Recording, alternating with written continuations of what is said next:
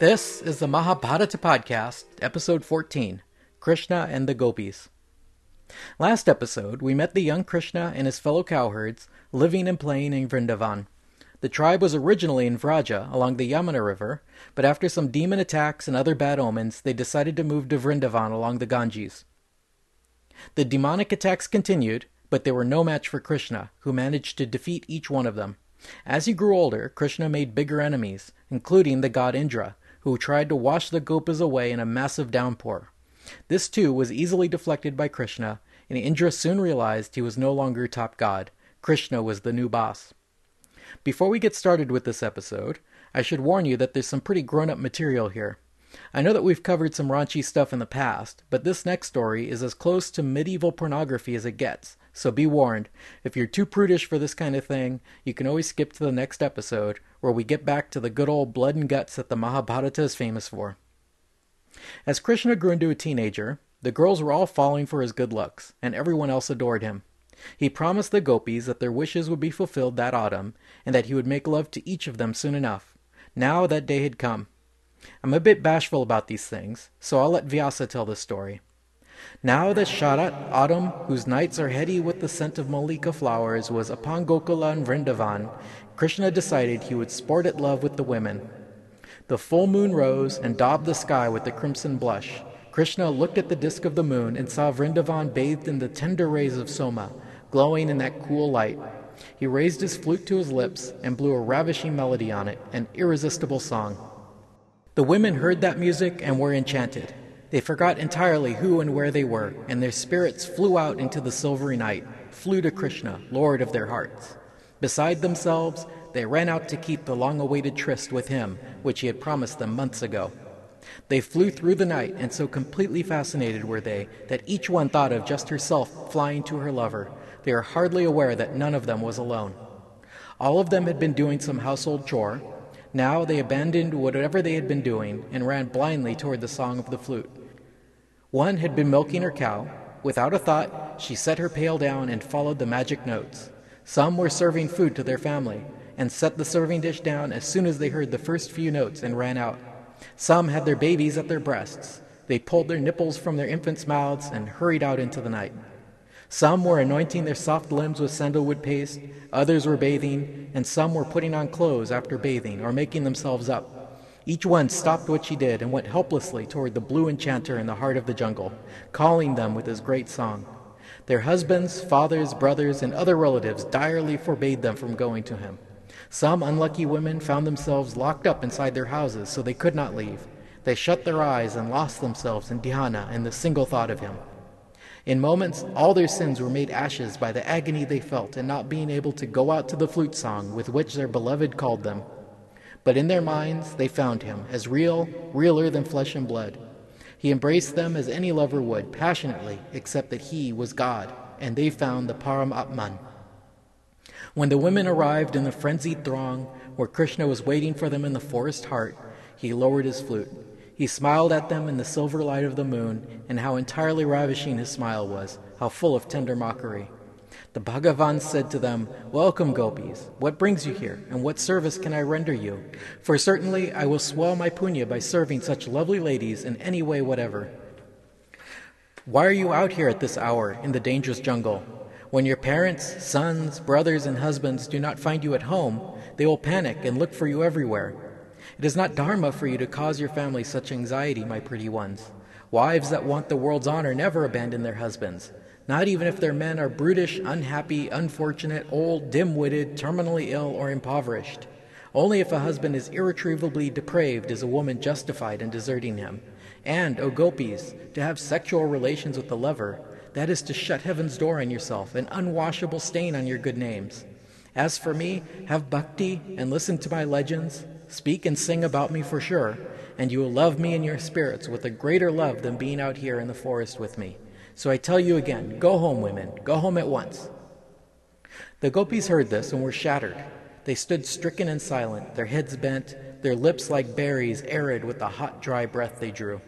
These ladies had abandoned everything to rush out to her blue Krishna.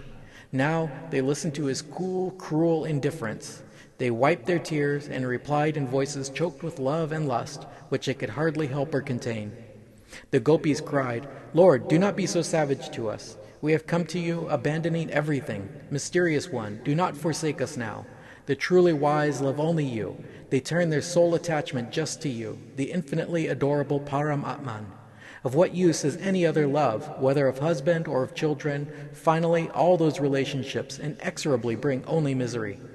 Our feet can no more take a single step away from you now, so how will we return to Vraja as you're asking us to do? You have been born in Vraja to protect us, so Krishna, friend of those that suffer, touch us, stroke our breasts that are on fire for you with your hands cool as lotuses. Lay your soft palm upon our love-maddened heads. We are your slaves, Krishna. Do not torment us any more." Krishna listened to their piteous cry, and he laughed. Then, in his infinite mercy, he called them to him and made love with the gopis in the heart of moonlit Vrindavan. Yet he remained unaffected by what he did, so awesomely, so exquisitely, and was perfectly absorbed only in the bliss of his Atman all the while. They now ranged the forest, Krishna and that bevy of more than 100 women. They sang to him in love and praise, and he played on his flute so the jungle quivered with bliss. They came to the Yamuna, her sandbanks like snow in the flowing moonlight. He touched them, caressed them, and kissed them beside the dreamy river, while the breeze bore fine spray into their shining faces and blew the scent of water lilies across them. Now his love-making was more flagrant than before. He pulled them to him, embraced them quite wantonly. He ran his dark hand through their hair as he pleased, and slipped his hands into their blouses and stroked their naked throbbing breasts. He marked their soft skins and limbs with his fingernails so they cried out in excitement.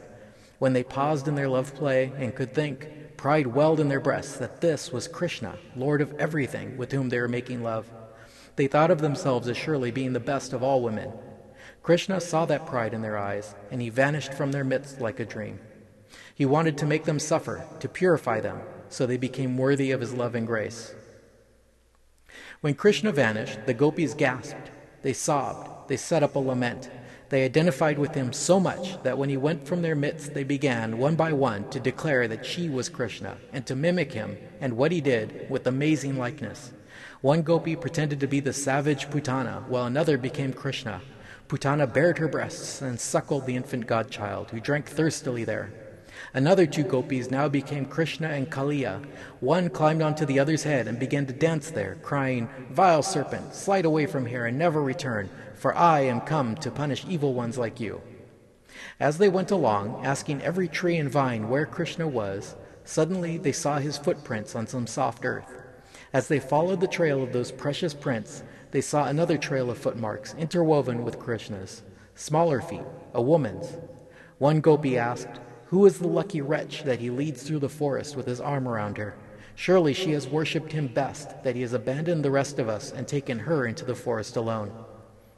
The gopis roamed through Vrindavan in a deranged throng in quest of Krishna, often howling as women possessed do.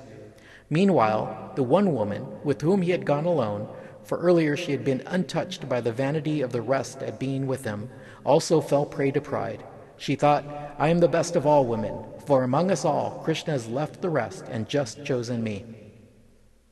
When they had made their way under the white moon for a while, she said to him, in conceit, "I cannot walk any further. If you want me to go on with you, you have to carry me." Quietly, he asked her to climb onto his shoulders. As she swung her leg over his back, he vanished. She trembled. She realized what happened to her. She beat her breast and cried, "Oh, my lord, where have you gone? Krishna, I beg you, show yourself to me. I am your slave, Krishna. I beg you, show yourself to me."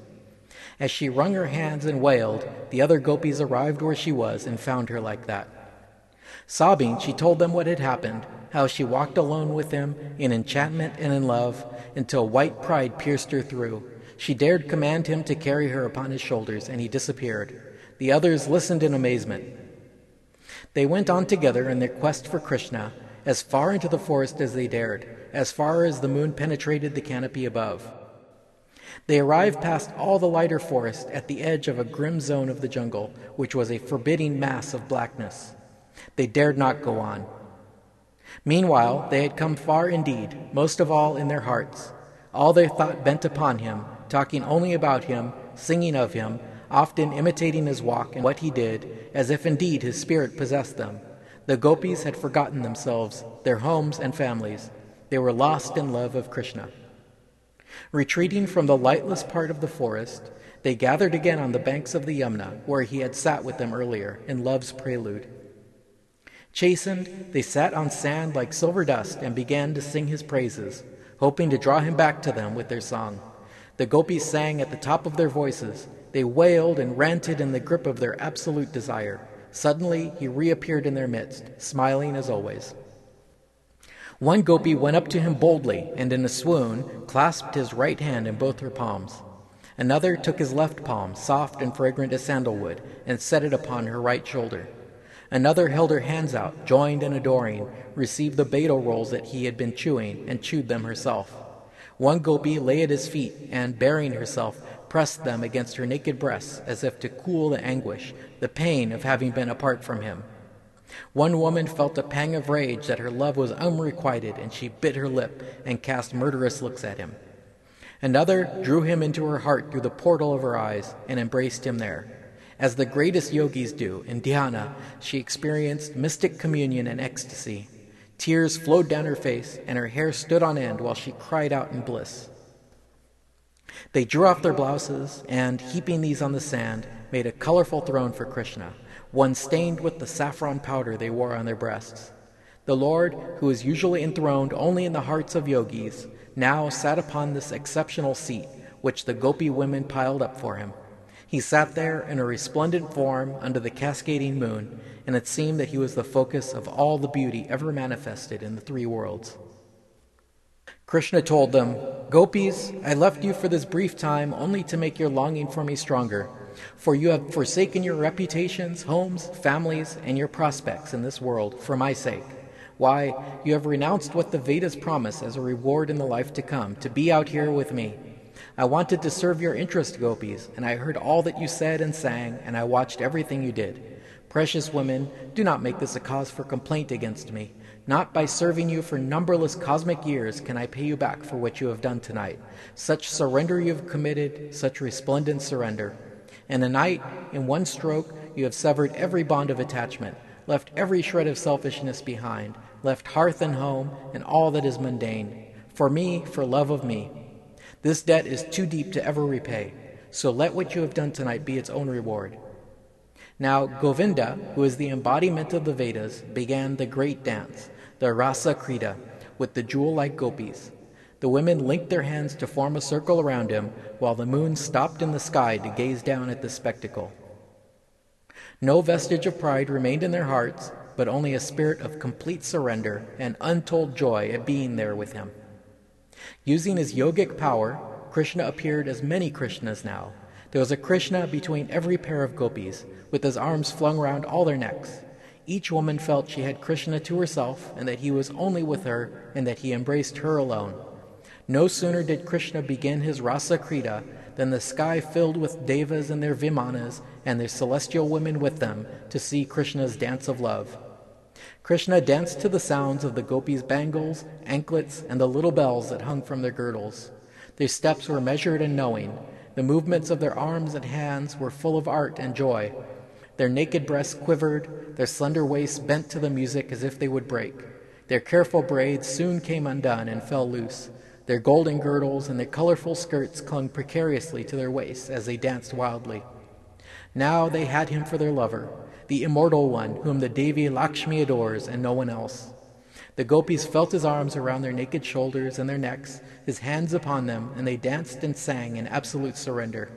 The moon stood still, the night stood still, time stood still. In that cosmic night, Krishna replicated himself, now assuming one identical form for each gopi, and he made love with them all in the heart of Vrindavan. King Parikshit said thoughtfully, "Brahma worshipped Mahavishnu to incarnate himself on earth, to remove the earth mother's burden of evil, and to bring Dharma back to the world. Vishnu was born in Amsa as Krishna. He is the one that creates the laws of Dharma, protects and teaches them too. I cannot fathom how he committed this most heinous sin of having sexual relations with the wives of other men. My mind is in torment, O Sukha. I beg you to set it at rest." Sri Sukha said gently, "The greatest lords of the earth have been known to transgress Dharma when the mood of adventure is upon them. Yet no sin clings to them for this, as it might to lesser men. The great fire is not polluted by burning anything that comes in its way. Surely the weak man must never commit this sin of adultery, not even in his mind. He that attempts to imitate Krishna's deeds without being Krishna is a fool. What the Avatara teaches is for all men to live by, but not necessarily everything that he does. Surely a wise man will not dare to try to emulate the actions of an incarnate God. Beings like Krishna are devoid of any egoism. They are beyond the law of karma. They gain nothing from doing dharma and suffer nothing by doing the opposite. Besides, all those nights in autumn, he exerted his great yogic power, and the gopis' husbands felt that their women were beside them all the while, serving them, talking to them, even lying with them. Those men never felt any tinge of jealousy, nor were they in the least aware of what went on beneath the moon and the stars out in the sacred exotic Vrindavan. In other words, don't try this at home, boys and girls.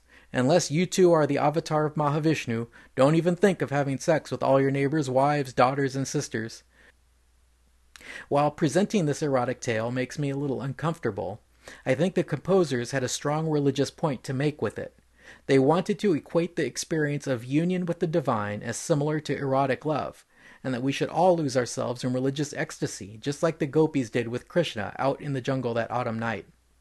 I wonder how many times later religious leaders came to the conclusion that they too were avatars like Krishna and ended up having spiritual orgies with their female followers. Perhaps Jesus and Buddha set a safer precedent with their flagrant abstinence. Just open up Google and search Indian Godman sex scandal and you get 59,000 hits. Krishna must be laughing up there in Devaloka. There is an interesting footnote in the Menon translation of the Bhagavata Purana. When Krishna runs off with a single gopi who had not yet been overly prideful, and then abandons her when she becomes too proud, Menon says this unnamed gopi might be the famous Radha. If you're wondering when Radha was going to show up, well, that's it. There's no other mention of Krishna's famous consort in either the Mahabharata or the Bhagavata Purana. Krishna eventually acquires hundreds of wives, so perhaps she is simply lost in that vast harem. Next episode, we'll find out what Krishna's evil uncle Kamsa has been up to all this time. We'll get more dirt on why he was so obsessed with making his own kinsmen suffer, and we'll finally get around to the story of his demise. Thanks for listening.